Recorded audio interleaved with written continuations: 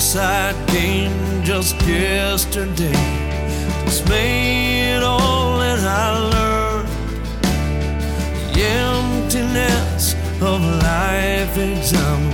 Hello out there, and welcome to another episode of Things I Learned While Learning Other Things. This is an attempt by me, Joe Morahan, and my brother J.S. to provide you with a series of interesting, informative, educational, and we hope enjoyable stories that will help you navigate through those high seas of life.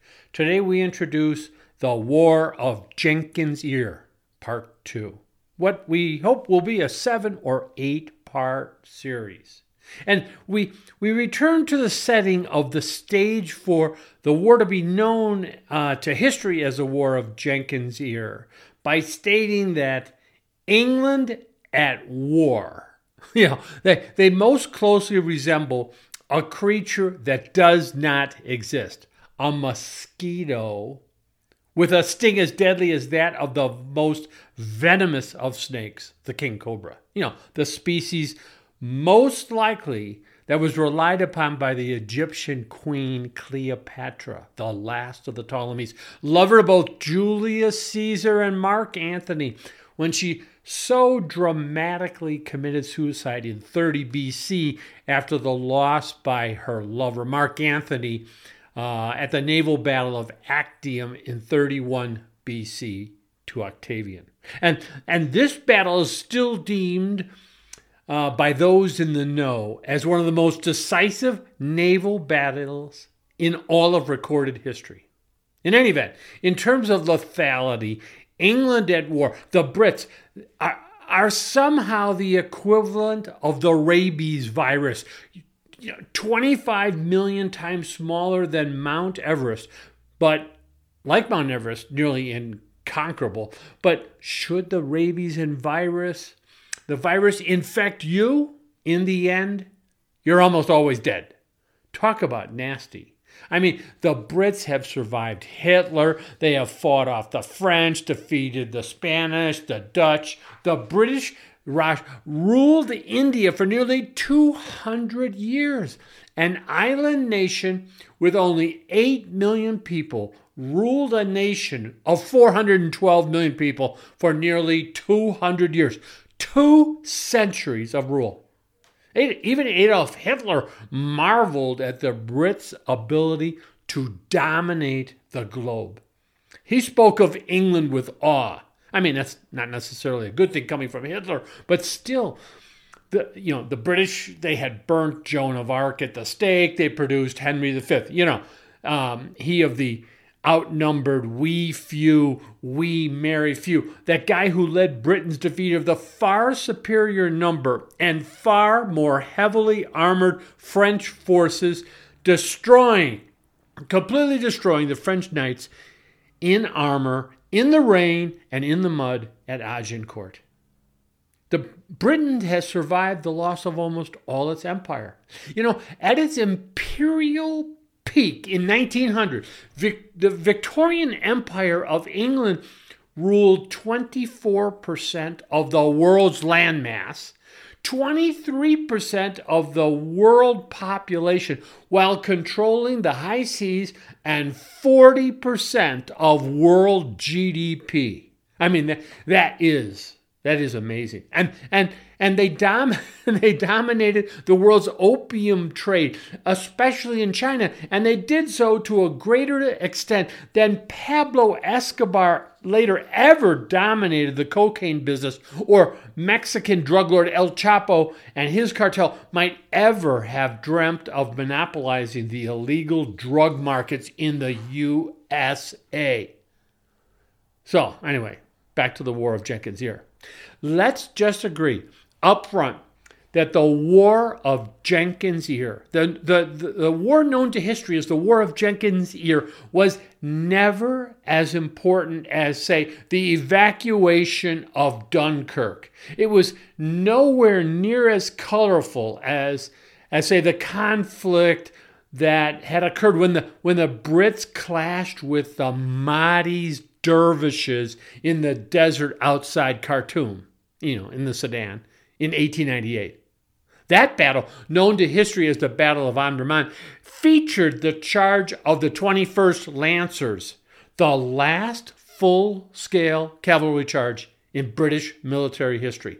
British forces under Field Marshal Lord Kitchener, one of whose troopers included a young Winston Churchill, aided by the Maxim machine gun, mowed down 25,000 dervishes of the Mahdi in less than a couple of hours.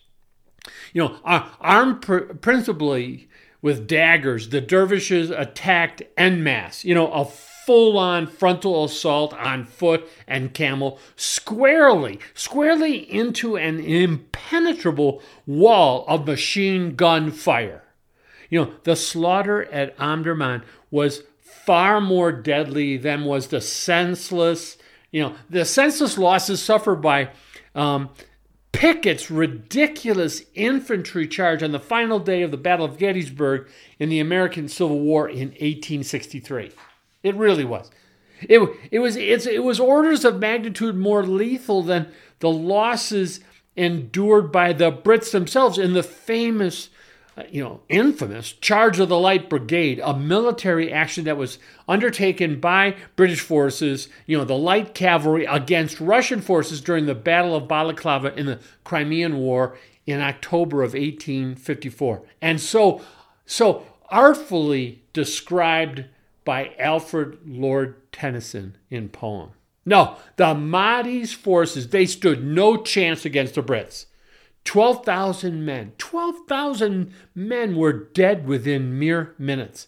And not one of the British enemy's forces got closer than 50 meters from British positions in the trenches. The Mahdi's forces were just slaughtered. Laying down his field spyglass, British commander Lord Kitchener, after the battle, turned and he remarked to his aide-de-camp, "I believe we have given the enemy a thorough dusting." Well, yes, they certainly had. Then I should point out that post-slaughter, digging up the Mahdi's grave and cutting off his skeletal head, his skull, and displaying it in retaliation to the dervishes having beheaded British General Charles Chinese Gordon in Khartoum 13 years previously. I mean, this appears, at least to me, to be a bit of overkill, don't you think? Don't you think? A bit over the top. Overly dramatic theater. But there you go. The Brits, they don't forget an insult.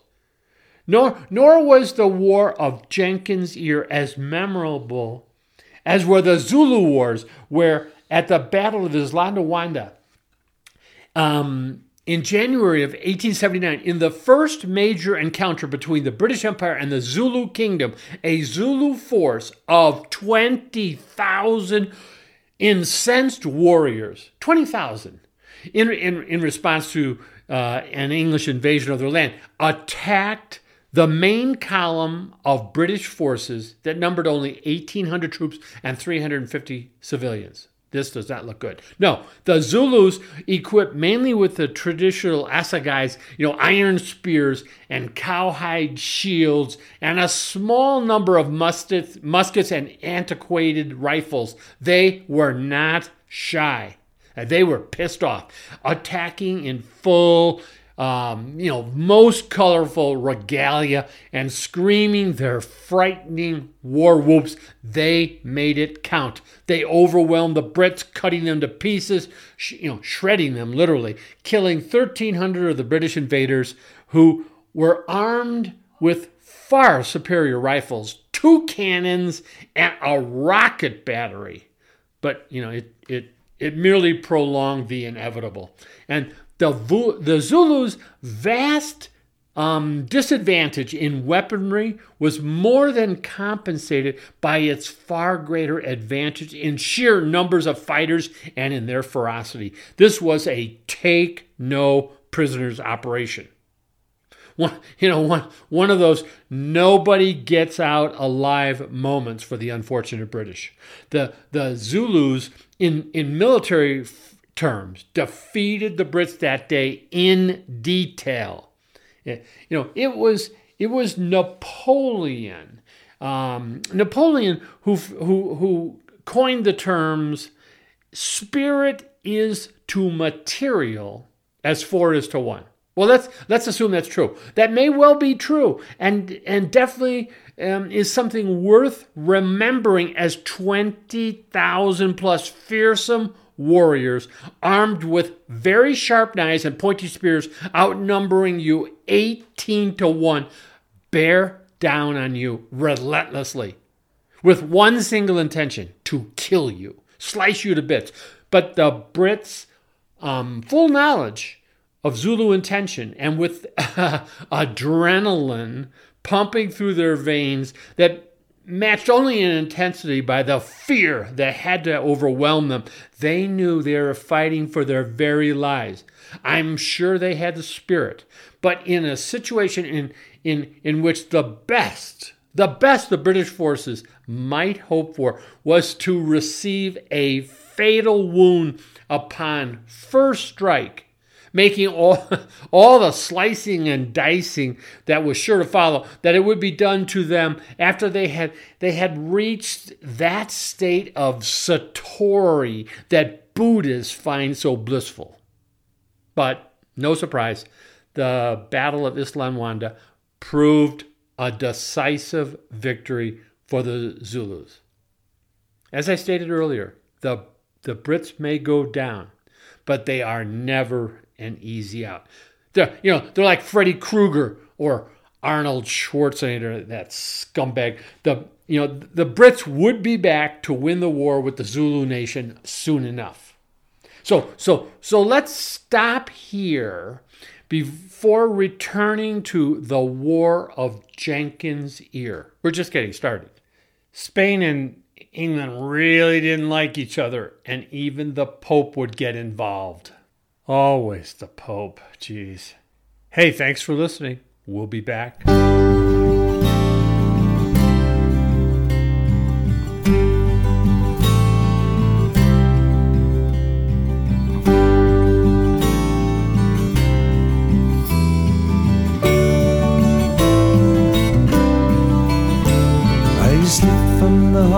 Head out to the sea, crystal blue water surrounding me. Tap to the wind, taste the sea breeze, tropical heaven on the coral sea. A little more rum, I think of my wife. What did I do? Have I ruined my life? Tell her I've changed, become a new man. I promise I will, and I know that I can. When did the skies change? When did we turn black? How am I ever gonna get myself back? The sea is now boiling and I'm getting cold. I've lost my sails, got to find a way home. Alone in my boat, I think of my wife. I'm lost in a drift on the high seas of life.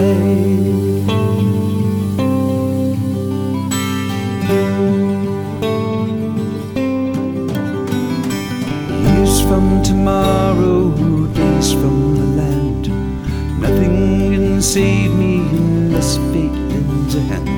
Storm it is worse and I've no control.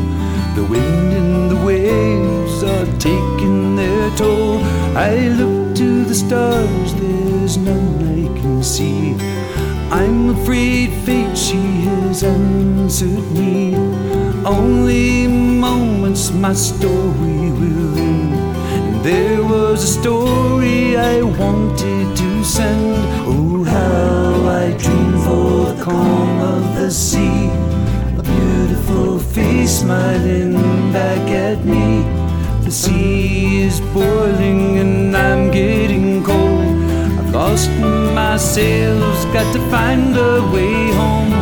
When did the skies change? When did they turn black? How am I ever gonna get myself back? Alone in my boat, I think of my wife. I'm lost in adrift on the high seas of life. When did the skies change? When did they turn black? How am I ever gonna get myself back? Alone in my boat, I think of my wife. I'm lost in adrift on the high seas.